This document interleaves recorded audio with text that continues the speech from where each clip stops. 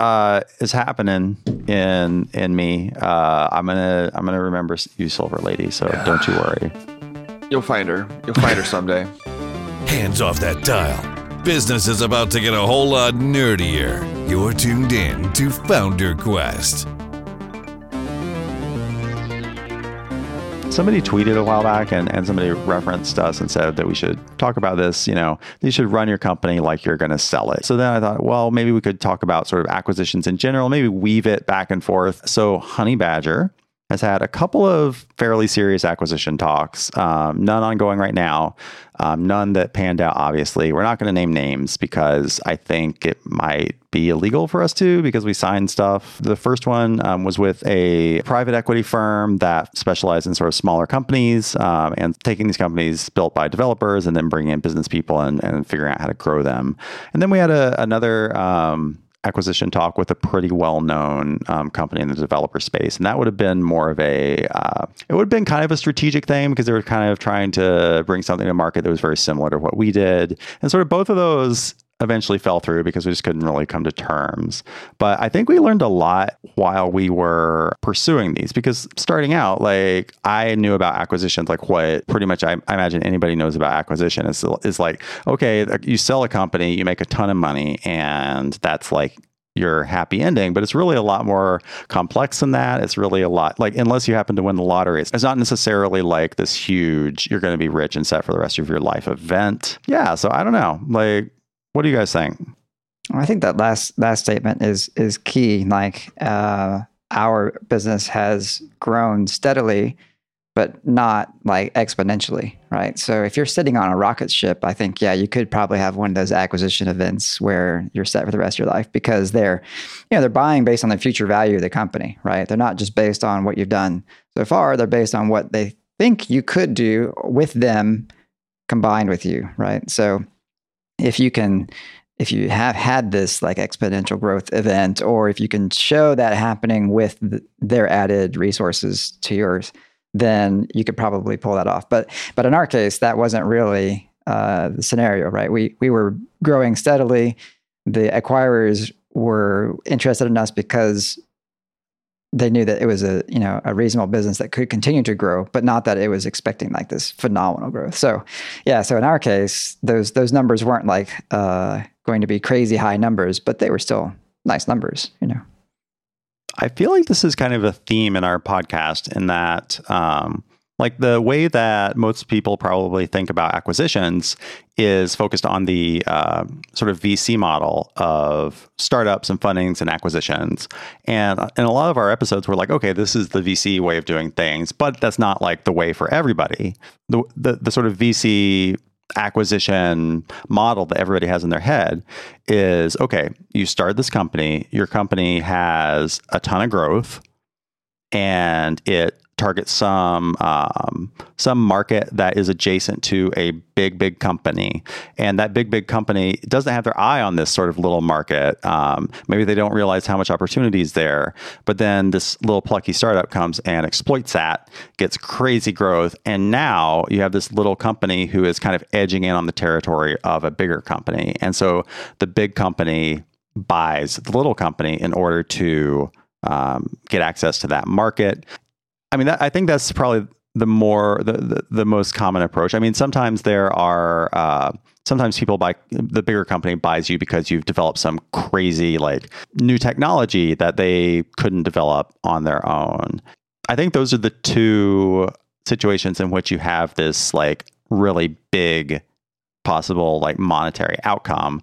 I mean, just listening to those stories, like that's kind of that you kind of see that, well, in order to do that, you have to have this crazy amount of growth to the point where a big company with is worth $1 billion or more. Actually, when I was sort of getting to know about investing, I learned that like a company worth $1 billion is a relatively small company for like a public company. So you have to get the attention of one of these sort of bigger companies, and you're not really going to do that unless you have a lot of growth, or you have a whole bunch of customers that they really want access to, or you've got to have something that they want. And yeah, we're just not really on that train, right? Yeah, not at that scale. I think one thing to keep in mind is, the motivation for an acquirer is to, like you said, bring in some new technology or bring in this innovative team or have access to a market that you have found a way to have access to. And backing up from that, why do they care about these things? Because they want to increase their own revenue, right? They want to move the needle on their own business, right? So if you're talking to a $100 billion company and, your revenues are in the $10 million range, right? Well, okay, that's interesting, but that's not really going to move the needle for that $100 billion company, right? So they're looking for much bigger things. So unless they can like leverage something that you have to make a lot more money than you're currently making, right? Because I don't think Microsoft really cares about how much money GitHub is bringing in. Like, I mean, I'm sure they do to some degree, but that's not why Microsoft bought GitHub, because they want to own open source, right? Yeah, they want access to that market, right? Those developers who have a goodwill feeling towards GitHub. Yeah, so in our case, we don't have this huge market that we've tapped into. We have a respectably sized market, and we don't have this rocket ship growth. So we're not going to be having necessarily Microsoft come knocking on the door saying, "Hey, we want to throw hundreds of millions of dollars in your lap." Speaking of GitHub has made a number of acquisitions recently, all seeming to relate to like GitHub related tools that people had built to do like specific things that GitHub didn't do. And I've noticed that. Who have they bought? They bought Dependabot, which is a automated dependency service. So like if you've got like outdated npm, like if your node packages are outdated or something in your project, it'll monitor that, and then it'll actually like send pull requests to update your dependencies. We use it at Honey Badger, and it's pretty cool. So they pulled that in, and they already actually like rolled that into GitHub. So GitHub is now doing that as a feature of the core platform. And then the other one was pull reminders. Is that? Yeah, it started just as pull reminders, but they've actually added a few more things. So now I think it's called Pull Panda. Yeah. And so they did the same thing recently. They just announced that they were being acquired by GitHub. But it seems like GitHub's doing a round of consolidation for some of those features. And instead of building, they're just bringing those apps in. How much money do you think they would pay for something like that? Whatever it took the founders to join the guy.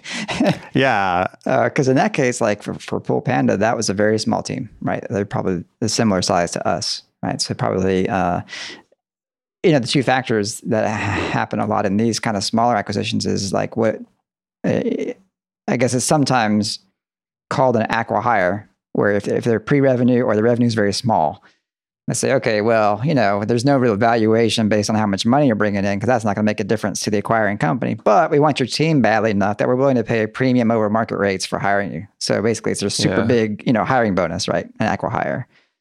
And as you add more revenue, though, and I have no idea where Pull Panda is on revenue, but as you get into the millions of revenue or maybe even hundreds of thousands, right? That's worth something to a certain size of acquirer, right? And so then the money is probably based on the multiple of the revenue more than getting a team. Maybe it's a combination of the two. Because if GitHub really wanted to add dependency checking, like they could just build that themselves, and release it for free, and then that would make Dependabot just completely go out of business. Which they did with Gymnasium, right? So GitHub built the security thing a while back, a couple of years ago, and basically took the rug out from under Gymnasium, right? Mm-hmm. Yeah, so they must have done some sort of calculation where it's just like, hiring these people is worth something to us, and sort of bringing in this existing code base is just worth it to have it. It's sort of almost like a convenience thing. Well, you got to build up like an internal team. If you're going to build that feature, you're going to like create an internal team and have them go and, they're going to explore that domain and build it. And if you can just hire someone that's already done that and pull it in, and they basically become that team moving forward, like, I mean, that it saves time. It's not that they couldn't do it the other way, but it's just more like you said, convenient. It sort of illustrates like the two different scales of acquisitions. You have the scale of acquisition where it's like Microsoft buys GitHub for what, like $1 billion or something, and then all these smaller players are getting bought out for I would be surprised if it's over $10 million. Like probably a couple million. Yeah. Like most acqui-hires are. like $1 million Well, per like, head. yeah, $1 what million are a head the or something. multiples are lower on acqui-hires, right? I mean, with acqui-hires, it doesn't even necessarily have to Right. be a multiple, Yeah. I don't think, right? So when we talk about multiples, let's explain this. We're talking about multiples of Yeah. revenue, right? So that seems to be a pretty normal way of thinking about value for tech companies that are being sold. And it's a little different than if you were like buying a dry cleaners, right? If you're buying like a dry cleaners or some very stodgy business, probably what you would do is you'd go through the books very carefully. You'd figure out how much profit they're making, and then you'd buy it based on some sort of multiple on profit. But with tech companies, it's often pretty normal to buy based off of a multiple of revenue. The multiple that you're going to get paid is going to depend on why they're buying you, right? Like, so if they're buying you for the cash flow that your company generates, then they're going to pay a certain amount. If they're buying you based on the fact that, well, they think that they can take your business and make it like 100 times bigger, then you're going to get a much higher multiple. So what would be like what's like on the low end of like? So a starting point that often comes up in our world is 36 times that monthly revenue, right? The free cash flow, I guess. Not take out the whatever the founder is being paid, because presumably, assuming someone takes over the whole business, that founder goes away happily into the sunset with their cash, right? So you can back that money out, but basically the starting point to talks is typically around 36 times that monthly number. Okay, so 3 times yearly revenue, and that's like that's low end, right? There are a bunch of factors. Like, again, the growth like and so on. was probably paid much more than that. So there, like I said, there are other factors like growth and market size and so on. But yeah, that's. I feel like lately I've heard people say that that's pretty low though. Like if you're going to go sell your company, like don't sell it for 3x. Unless do that's just if you really want to sell like it. If you want out, to sell or it. something, sell it for 3x. But like, yeah. Yeah, I've heard some people recently talking about 5x is a more reasonable starting point. But I think even before you get to the point of like, well, how much am I willing to take? And you have to think about, am I willing to sell at all? You mentioned, Star, that we had a couple of opportunities. And I remember the first one we talked about quite a bit when we had that first offer, because that was new to us, right? Like, oh, that's really interesting. Let's spend some time really thinking about this. And it's kind of flattering. Yeah, it is. It definitely feels. It's like, oh, they like us. Yeah, totally. They really like us. Wow, we're real. We're doing it. I remember we spent a lot of time talking about it amongst the three of us. Like, oh, is this something that we really want to pursue? And we met with them, and it was great. And but what really came down to was, as I recall, anyway, you can correct me if I'm remembering this incorrectly, but was like we hadn't been at it long enough, and we felt like we wanted to see if we could do it. Like if we wanted to see if we could make this successful business, and we weren't quite willing to exit that way yet. Well, and the terms like it was closer, a little bit closer. It was kind of between an acqui-hire and like, I guess, hiring for the business, but it wouldn't have been like a walk away acquisition. Yeah, right. Let's talk about this. Let's talk about this because this is another sort of thing people think about is you sell the company and you just kind of leave, right? Yeah, that doesn't happen usually.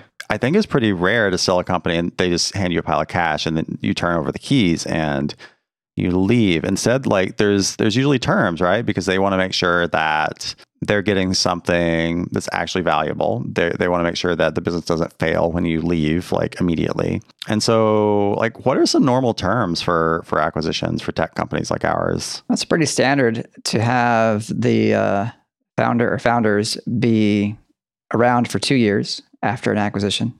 And so a lot of the compensation that comes is tied to that 2-year threshold. So yes, once you've vested all of your time at 2 years, then you get, whatever the, part of it. So you get some percentage up front and then some percentage later when you complete that term.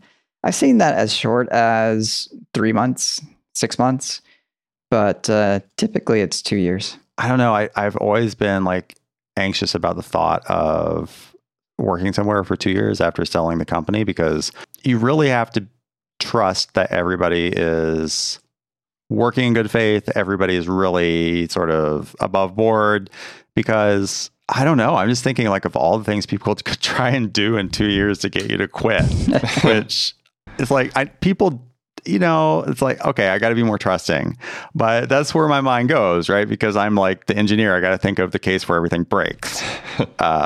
Well, yeah, totally. And well, that's why, we say the 5X, the 3X, that's the starting point, right? Because there are all these factors like, okay, so what is the vesting schedule for this, right? If you want me to be around for 2 years or 4 years, well, then you got to pay me more. You got to promise more than if I just had all this cash in hand, 100% up front today, right? And I could walk away tomorrow. Yeah. And so those are terms that affect what that price looks like. Yeah.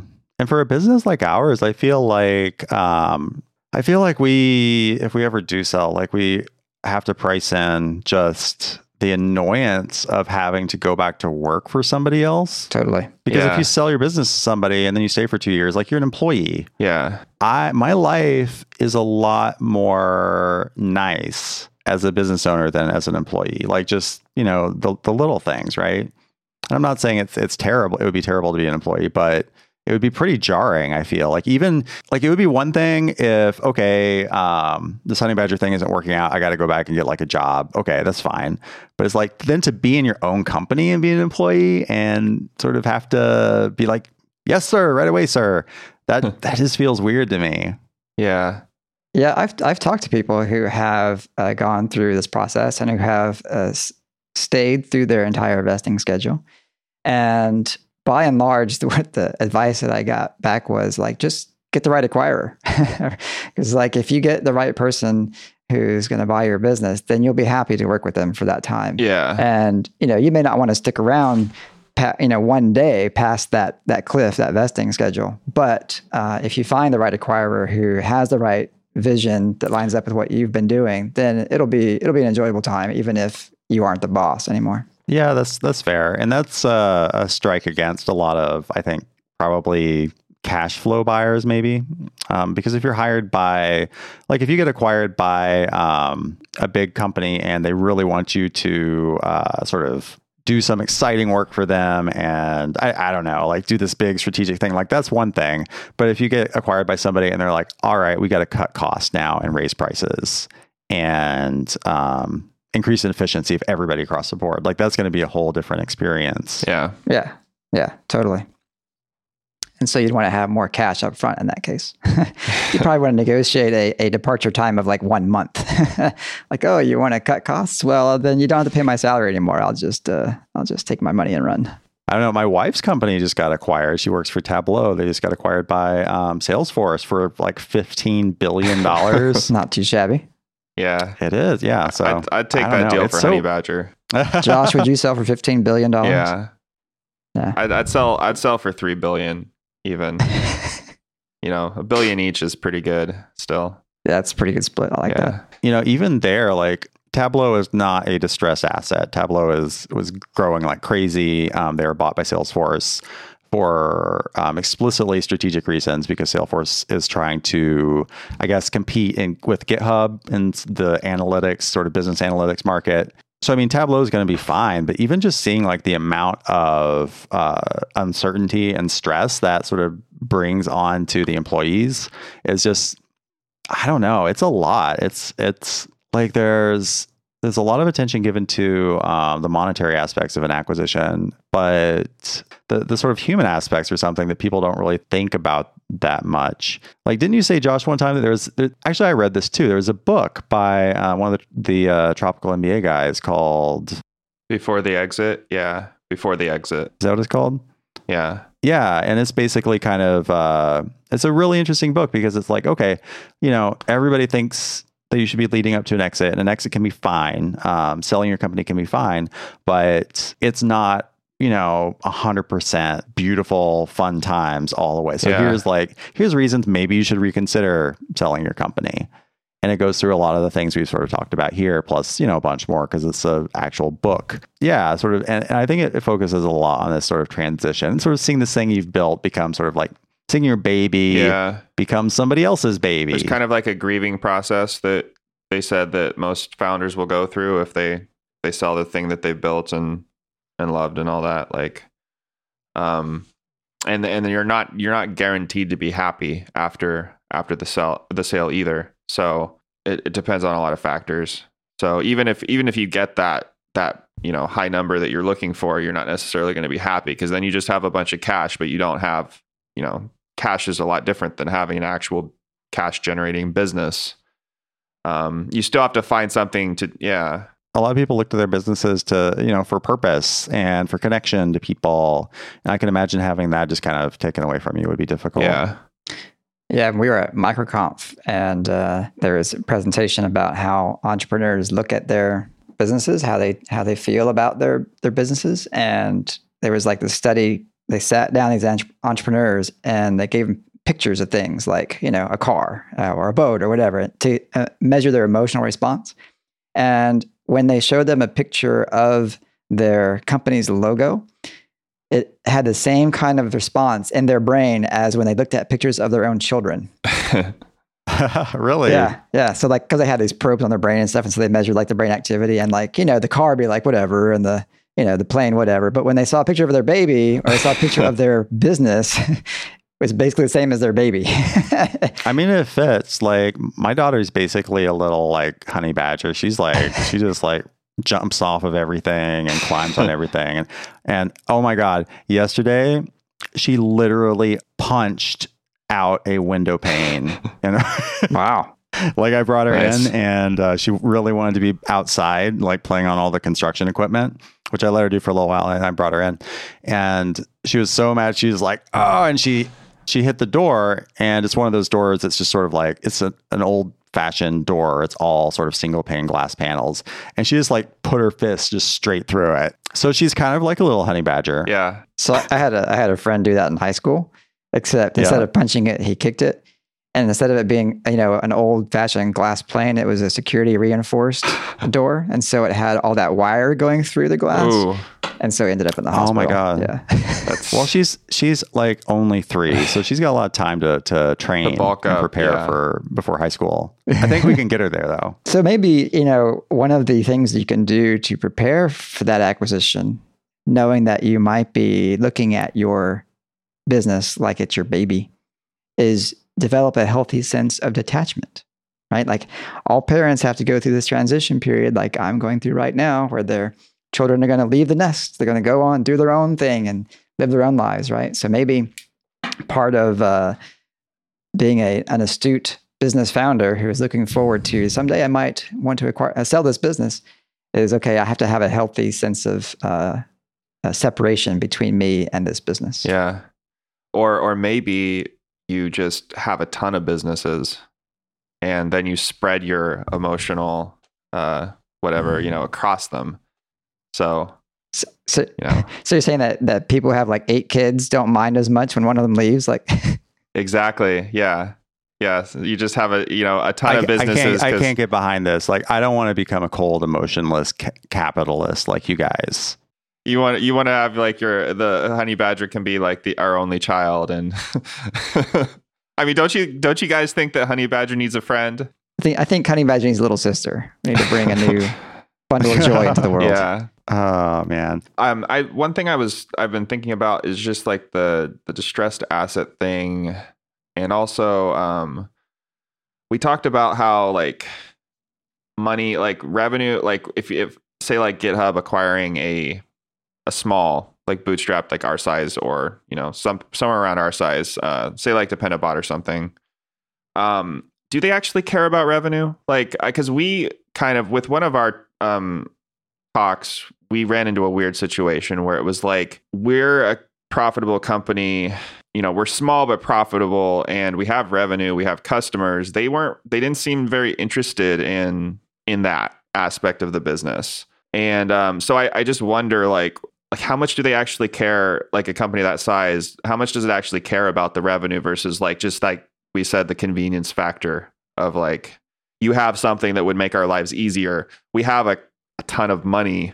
Like, we don't care about your, relatively small annual revenues. I would guess they probably don't care that much. Probably a lot of these companies that get acqui-hired don't have much revenue to begin with. Yeah. It seems to be just like anything else. It's like companies are bought for a reason, right? Just like anything else you buy it to do something. You buy it for a reason. And maybe that reason involves adding a cash flow asset to your portfolio. Maybe that reason involves hiring some cool people, and it's a reasonable price you're willing to pay. So I don't know. Like I can't imagine GitHub really cared that much about Dependabot's revenue. Yeah. They probably cared more about maybe its user base, maybe it's the fact they had a product already working. Yeah, I agree. I think it's interesting in the GitHub case if you compare the Dependabot and the PoolPandas acquisitions, especially considering their rapidity in succession, to Gymnasium and what happened there. Because I remember sitting, I think it was GitHub Universe, where they announced their feature that basically tanked Gymnasium's business. And there was some ill will there for sure. I don't know if they really suffered GitHub, if GitHub suffered much as a result. But I mean, there were people who were like, "Oh, that's kind of stinky," I mean, Apple does this all the time, right? There's a phrase for it. It's called being Sherlocked, because Apple built Spotlight into the operating system and then completely eliminated the need for Sherlock, which was a for sale add-on that did basically the same thing.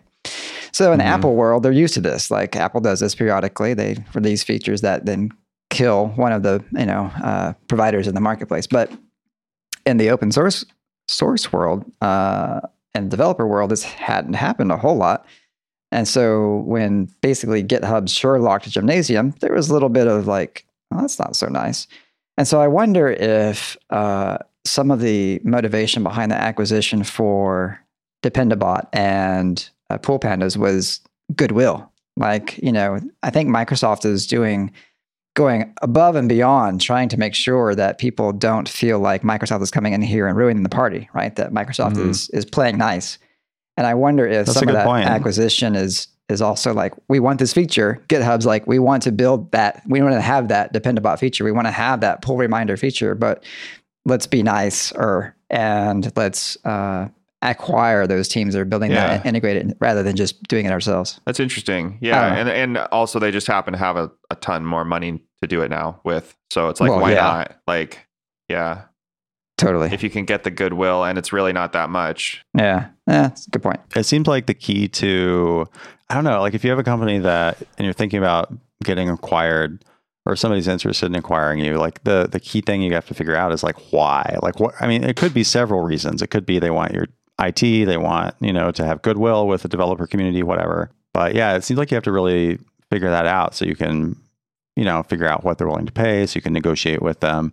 Because yeah, if you think that they're looking for some sort of strategic thing and really they just want an acqui-hire, well, that's you're just going to waste everybody's time because you're going to be thinking about two different prices. Yeah, and I get I've had the feeling, at least dealing with some of our experiences and also just hearing some experiences from other people. Like I feel like some of these companies kind of like that do a lot of this type of either acqui-hiring or like buying distressed assets or that sort of thing. Like they kind of look at it like the teams really want to sell, like they're looking for an out or something. At least I've had that feeling before. It's like they're not expecting you to like be in this for the long haul or to have like, a profitable business that you're happy with and does that make sense? Well, yeah, that brings up the concept of a BATNA, right? What's your best alternative negotiated agreement? Yeah. Right. If you have a successful business that's making a bunch of revenue and you're happy running it, well, then your best alternative is keep running the business. Like you're happy. But if your best alternative is, well, I've got to go file for unemployment because I'm about to go under, right? Well, then you're in a kind of weaker position. In which case, like getting a job at like Microsoft is a pretty good, or wherever. Right. Usually these acquiring companies, like getting a job there. I mean, that's a good job, too. Yep. But at least for me personally, like I wouldn't be looking for a job there in the first place. So that's not a pro to me. Like Honey Badger is in kind of a weird spot. Like companies in our spot I feel like, I mean, we're not trying to get acquired, but I feel like companies in our spot have a harder time getting acquired, or it just doesn't happen as much because, right, our revenue is too high for some sort of individual investor to just be like, hey, unless they're rich, to just buy us and run us. Like some people, they start a web application, it makes I don't know, $30,000 a year. So you can sell that for $50,000 or whatever to somebody, and they'll run it for you, or they'll run it for themselves. Our revenue is too high for that. But our revenue isn't really high enough and we're not like on this rocket ship trajectory where some company is going to buy us like some bigger company is going to buy us at a larger multiple, just because like it doesn't really move their bottom line that much, So yeah, so it's not to say that nobody's interested in companies like this, but it's just kind of like this whole topic is just really a little bit more complex than you might think just going into it. Well, I mean, we're making it kind of difficult for them by being so awesome and content. So, I mean, that's like, yeah, if we were desperate, it'd be easier. Yeah, yeah, they could play on our insecurities more.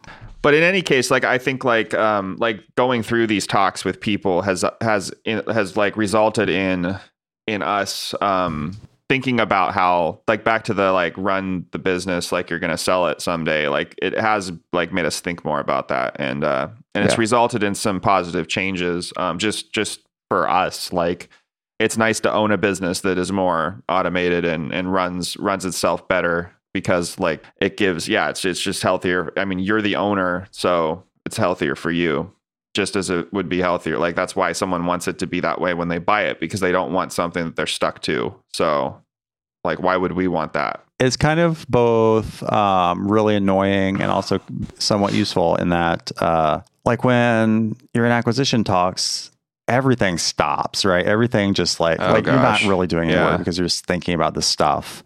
That's the worst part. You're trying to figure it out.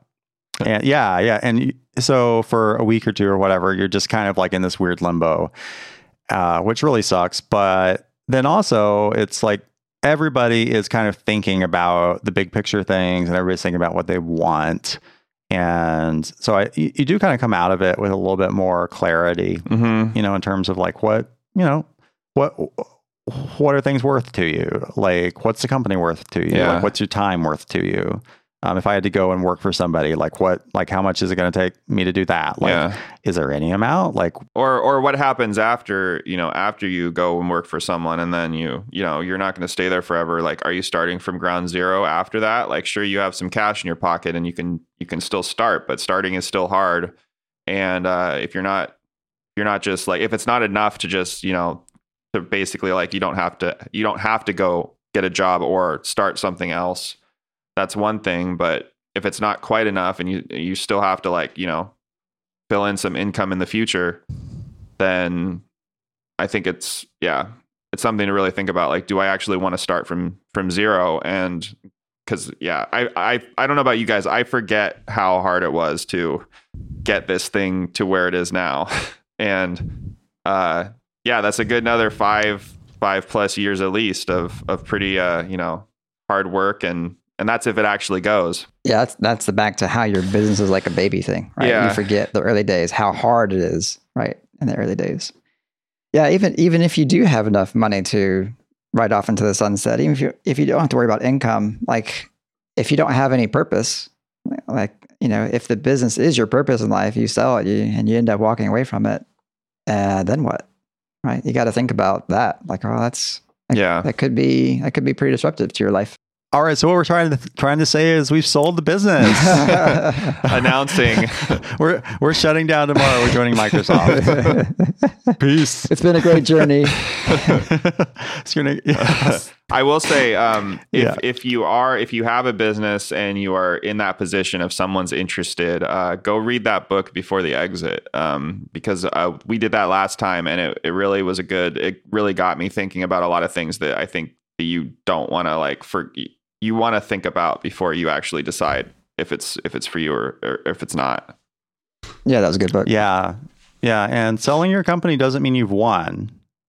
Just like selling your car doesn't mean you've won. You can get a really bad deal if you sell your company without really considering it. Like things can work out badly, or things can work out goodly. It just, it just depends on doing it right. But it's those feelings, like it's totally natural to have those sort of like giddy feelings. Like, oh my God, this is finally happening. Like the world is going to see like what a genius I actually am.